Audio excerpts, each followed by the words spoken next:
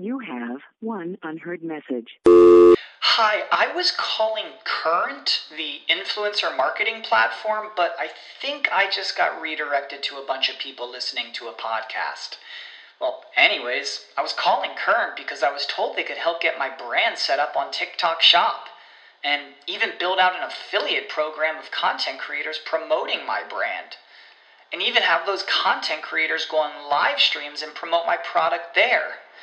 Wow, I could really use Current. I also heard that the brands they work with are making millions in sales.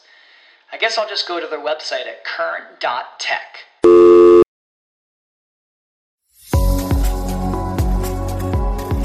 The T-Biz podcast delivers T-News that you need to know. A recap of the week's major headlines with commentary and cultural trends hosted by Dan Bolton. It is the voice of origin for tea professionals and enthusiasts worldwide. Think of us as a digital caravan of storytellers bringing authentic, authoritative, exotic, and exclusive stories to you weekly from the Tea Lands. Each week, the T-Biz podcast summarizes news with the greatest impact on the tea industry. But tea requires far more nuanced coverage than the recitation of production volumes and commodity prices. That is why the T-Biz podcast is paired with the more inclusive T-Biz blog and Tea Journey magazine. The podcast offers a weekly mix of news and features. It is innovative and interactive, permitting listeners to conveniently contact reporters at Origin to ask questions that are answered via text messages that are delivered privately to their phone. Welcome. The 2021 tea harvest is underway in Jiuzhou, the Chinese province with the most acreage under tea.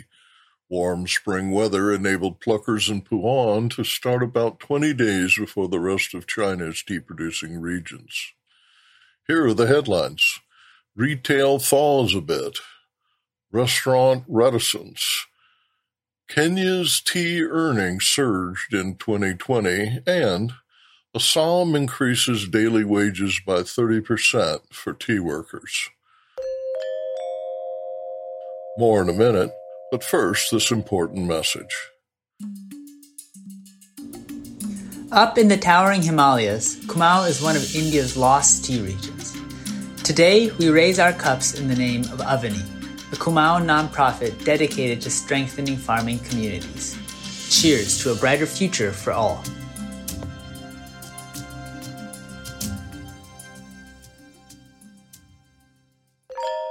Strong January sales signal a retail thaw in the U.S. despite high unemployment and COVID lockdowns. Retail sales grew by 5% in January, the strongest performance since June, according to the U.S. Census Bureau, which found that 88% of those receiving federal stimulus checks immediately spent the money. Construction and manufacturing workers are returning to job sites as the vaccine rollout gains momentum. Rates of infection and hospitalizations are down 72% from the January peak. Biz Insight. Congress is debating an additional $1,400 payout that will boost sales through the spring and summer. Economists at Bank of America predict stellar growth, but the Federal Reserve cautions that the recovery is uneven and incomplete, with hospitality and entertainment experiencing the slowest return to normal. In the U.S., the National Restaurant Association reports that 83% of American adults say they are not eating in a restaurant as often as they would like. Market research firm Data Central has routinely surveyed consumers on behalf of restaurant owners since March 2020. Last week, 43% of consumers said they still definitely avoid eating out. Fear of visiting restaurants peaked in April at 68%. Asked whether their greatest concern is public health or the economic crisis, 54% said they are more concerned about public health, but that's down from 61% in January.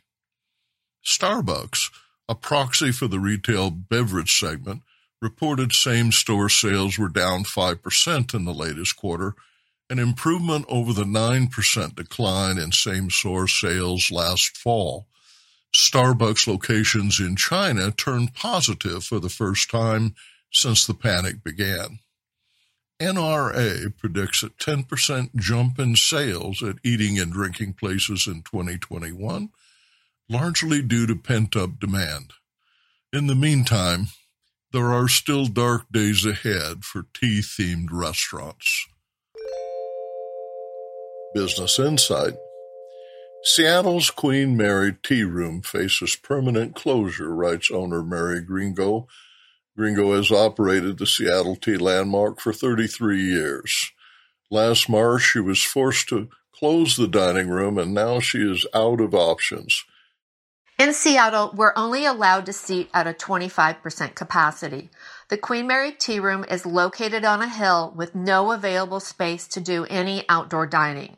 We're so small, it just really doesn't make sense for us to open unless we are at full capacity.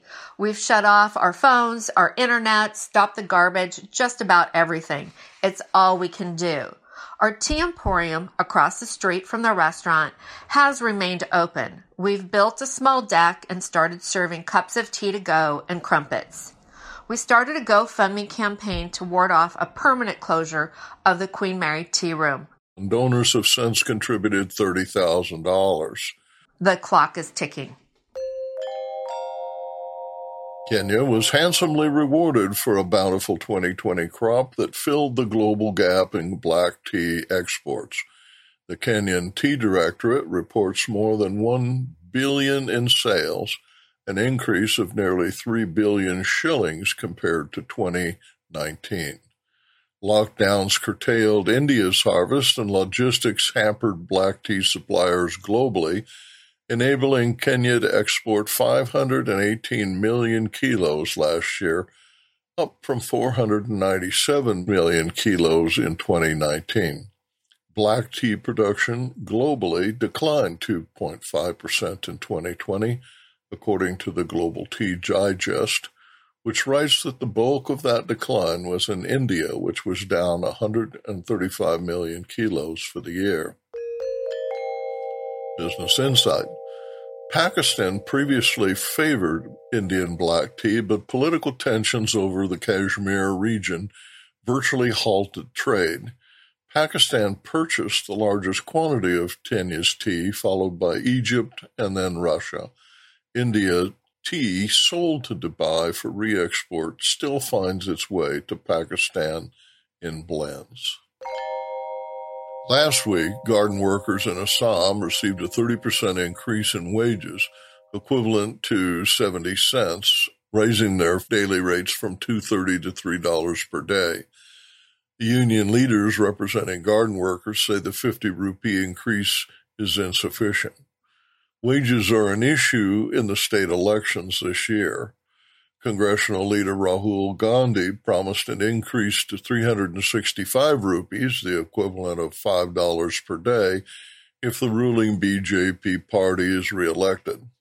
Separately, the federal government announced a 10 billion rupee proposal to improve the welfare of Assam's workers. Business Insight. Tribal workers comprise 17% of Assam's population, a deciding factor in 40 of the state assembly's 126 seats. The long overdue increase dates to 2017, when a wage advisory board recommended an increase to 350 rupees per day.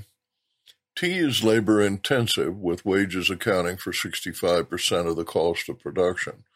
The domestic price of tea rose in 2020, giving growers additional leeway, but many argue that the colonial-era plantation model is failing. And now, a word from our sponsor.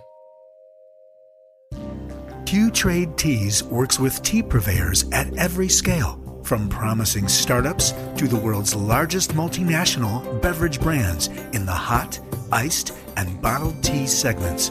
With U.S.-based formulation, blending, and packaging services, Q-Trade can help you innovate, scale up, and grow your specialty tea brand. For more information, visit our website, qtradeteas.com. This week, T-Biz visits London for a chat with David Veal about the European Specialty Tea Association's newly launched training program for tea professionals. And we travel to India for a discussion on the future of handcrafted specialty and indigenous tea. The tea industry lacks a good, consistent, authoritative, recognized educational program that offers a universally acknowledged certification, writes David Veal, Executive Director of the European Specialty Tea Association. T-Biz asked Veal to explain what makes the association's new training program unique. The aspiration of our program is that not only knowledge and skills, but professionalism and passion will be stimulated by those participating in the program, and that the overall results will be an ability and desire to buy, brew, serve, and promote better quality tea, and in so doing, educate consumers and encourage them to experiment with new and different teas. You explain that courses are founded on collaboration. So this collaboration has been delivered in two ways. Firstly, by working with a wide number of recognized industry professionals using their skills, knowledge and experience to create the curricula for the various modules. And secondly, by delivering these modules and the resultant certification in partnership with existing high-quality individual tea educators and trainers, as well as with existing successful schools and academies. Students developing their knowledge and skills will be able to add European Specialty Tea Association certification to their CVs and therefore enhance their career progression. And conversely, those recruiting and promoting within the industry will be in a position to demand European Specialty Tea Association certification from their staff, and indeed sponsor their staff to become certified in the relevant disciplines. Of course, this will only work if the quality of the content and the delivery of the modules is consistently high as well as relevant. And we're absolutely certain that this model, based on working with industry leaders, will be successful. To enroll, visit specialityteaeurope.com. Tea consultant Parag Hadibarua writes that higher value teas are not easy to make. It takes a lot of love, he says, a lot of dedication, a lot of experimentation. You've got to first learn the art of making these teas with love, and then move slightly more mass market. The Indian tea industry has for long been about two types of tea, CTC and orthodox. But in recent years, we're seeing the emergence of the specialty tea segment, which includes new tea types and handmade and artisanal teas, and also wild and indigenous teas. This is Arvinda Anantharaman in conversation with Parag Hadibarua, who works closely with these teas and their makers. India traditionally has been a mass consumption market, right? People, particularly the millennials, they are experimenting and they wish to experiment on other tastes. There has also been a fair bit of disposable income, if I might say. So people are trying a new kind of teas. This is one of the reasons where specialty tea has come up in India.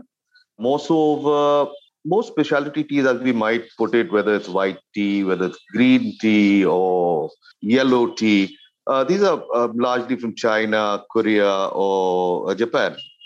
Now, whenever we wanted or the Indians wanted to try these teas, we had to bring them in export them into India. Teas in Japan or China, these become very expensive. So there had been a few pioneers in the specialty tea segment who started to work on special or specialty tea, if I might put it in that sense, which is not orthodox or CTC, not necessarily black tea. Now there have been teas from Manipur which are coming out, which, as you well know, Forest Pick has started to do some very good work. Raj Barua from Rujani, mind you, Raj, a friend of mine, I'm sure he's a friend of yours too. So Raj has been doing some very good work in terms of specialty and indigenous teas. Donny Polo, which I work with very closely. It's like home. It's an experimental station for me. We've started in a very small way to experiment and trying to bring out these specialty teas plus indigenous teas to the market. I'm very proud to say that these have been very well received. I teach tea, as you well know, and I have I've had 34 international students. A lot of my students are in the tea business. They work as tea sommeliers, some work as tea tasters in international tea firms. They have shown a lot of interest in indigenous teas. In fact, Falap, I have sent Falap to Greece. I have sent Falap to America. I've sent Falap to Canada. Silver needles. We've also made some Baimudans, golden needles. Even Manipur Fives and Smoky, and very well received, and gives me great pleasure that there have been reorders again and again asking for such teas. Here and again, when I say orthodox, we are making a lot of handmade tippy orthodox, which is very, very well received because it gives you the traditional strength and maltiness. Plus, because of the tips, it gives you that flavor and the flowery kind of flavors. So, yes, it has been very well received. There is a market and it's growing. How does this segment fit into the larger Indian tea industry? It's a very micro industry because for the larger tea industry, it's the bulk tea which makes money. Or, that's how they sell. But there has been a shift from a very small, little, minuscule shift, but nevertheless, people, when they've seen the kind of demand for it, the kind of popularity, and also, very interestingly, the price realization in the auctions. Golden needles at 70,000 rupees in the auctions. Even silver needle at 25,000 rupees in the auction. So, the auction is a barometer. It's the best publicity for any garden or mark. So it is being noticed. The demand is a little slow because it's a nascent market. But as it grows, I'm sure a lot of people will try and shift into higher value teas. But as I said earlier, higher value teas are not so easy to make. It takes a lot of know-how would be the wrong word. It takes a lot of love, a lot of dedication, a lot of experiment. So you've got to first learn the art of making this with love and then move a little more into a slightly more mass market. Why indigenous tea? In a village in Arunachal, when I was just walking around and I saw they drying some tea. So I happened to ask. Omak was there, my great friend Omak, and we were just walking around. And so I asked, what is this? He says, this is tea. I said, Omak, where is this from? He says, no, the villagers make it. So how do they make it? So then we walked to the forest and we saw these tea trees. So they pluck these tea trees, they chop it with a dao, with the machete, sun dry it. That's a traditional tea. So I actually asked them, what do you do with this tea? Do you sell it? He said, no, we don't sell it. The village drinks it. So I said, what if you can't sell it? He said, so we feed it to the pigs then. It's our duty because if I cannot take this out, this traditional indigenous tea will be lost in history. And that'll be tragic. What are the roadblocks in promoting and creating a market for specialty teas? Creating a tea is one thing. Selling it is another. So the biggest challenge that I find in my interaction with so-called small, marginal or small tea makers, I wouldn't call them small tea farmers because that will go into green leaf. But small tea makers is finding a market for it. They are small. They do not have the capital to create a marketing team or what it takes to market teas. So that's probably the biggest hurdle. They have a lot of teas, but then again, you got to sell it. And you have to bring it out to the modern tea drinking world, which again is number one in India. And the challenge, and it's my dream to take it to the global tea drinking world. Intrigued by what you heard in today's podcast? Would you like to learn more from our global network of tea-biz journalists and tea experts? Contact them direct through Subtext, a private message-based platform. Avoid the chaos of social media and start a conversation that matters. Subtext message-based platform lets you privately ask meaningful questions of the tea experts, academics, and tea-biz journalists reporting from the tea lands. You see their responses via SMS texts, which are sent direct to your phone. Visit our website and subscribe to Subtext to instantly connect with the most connected people in tea. Remember to visit the Tea-Biz website for more comprehensive coverage. That's www.t-biz.com. Thanks for listening. Farewell till next week.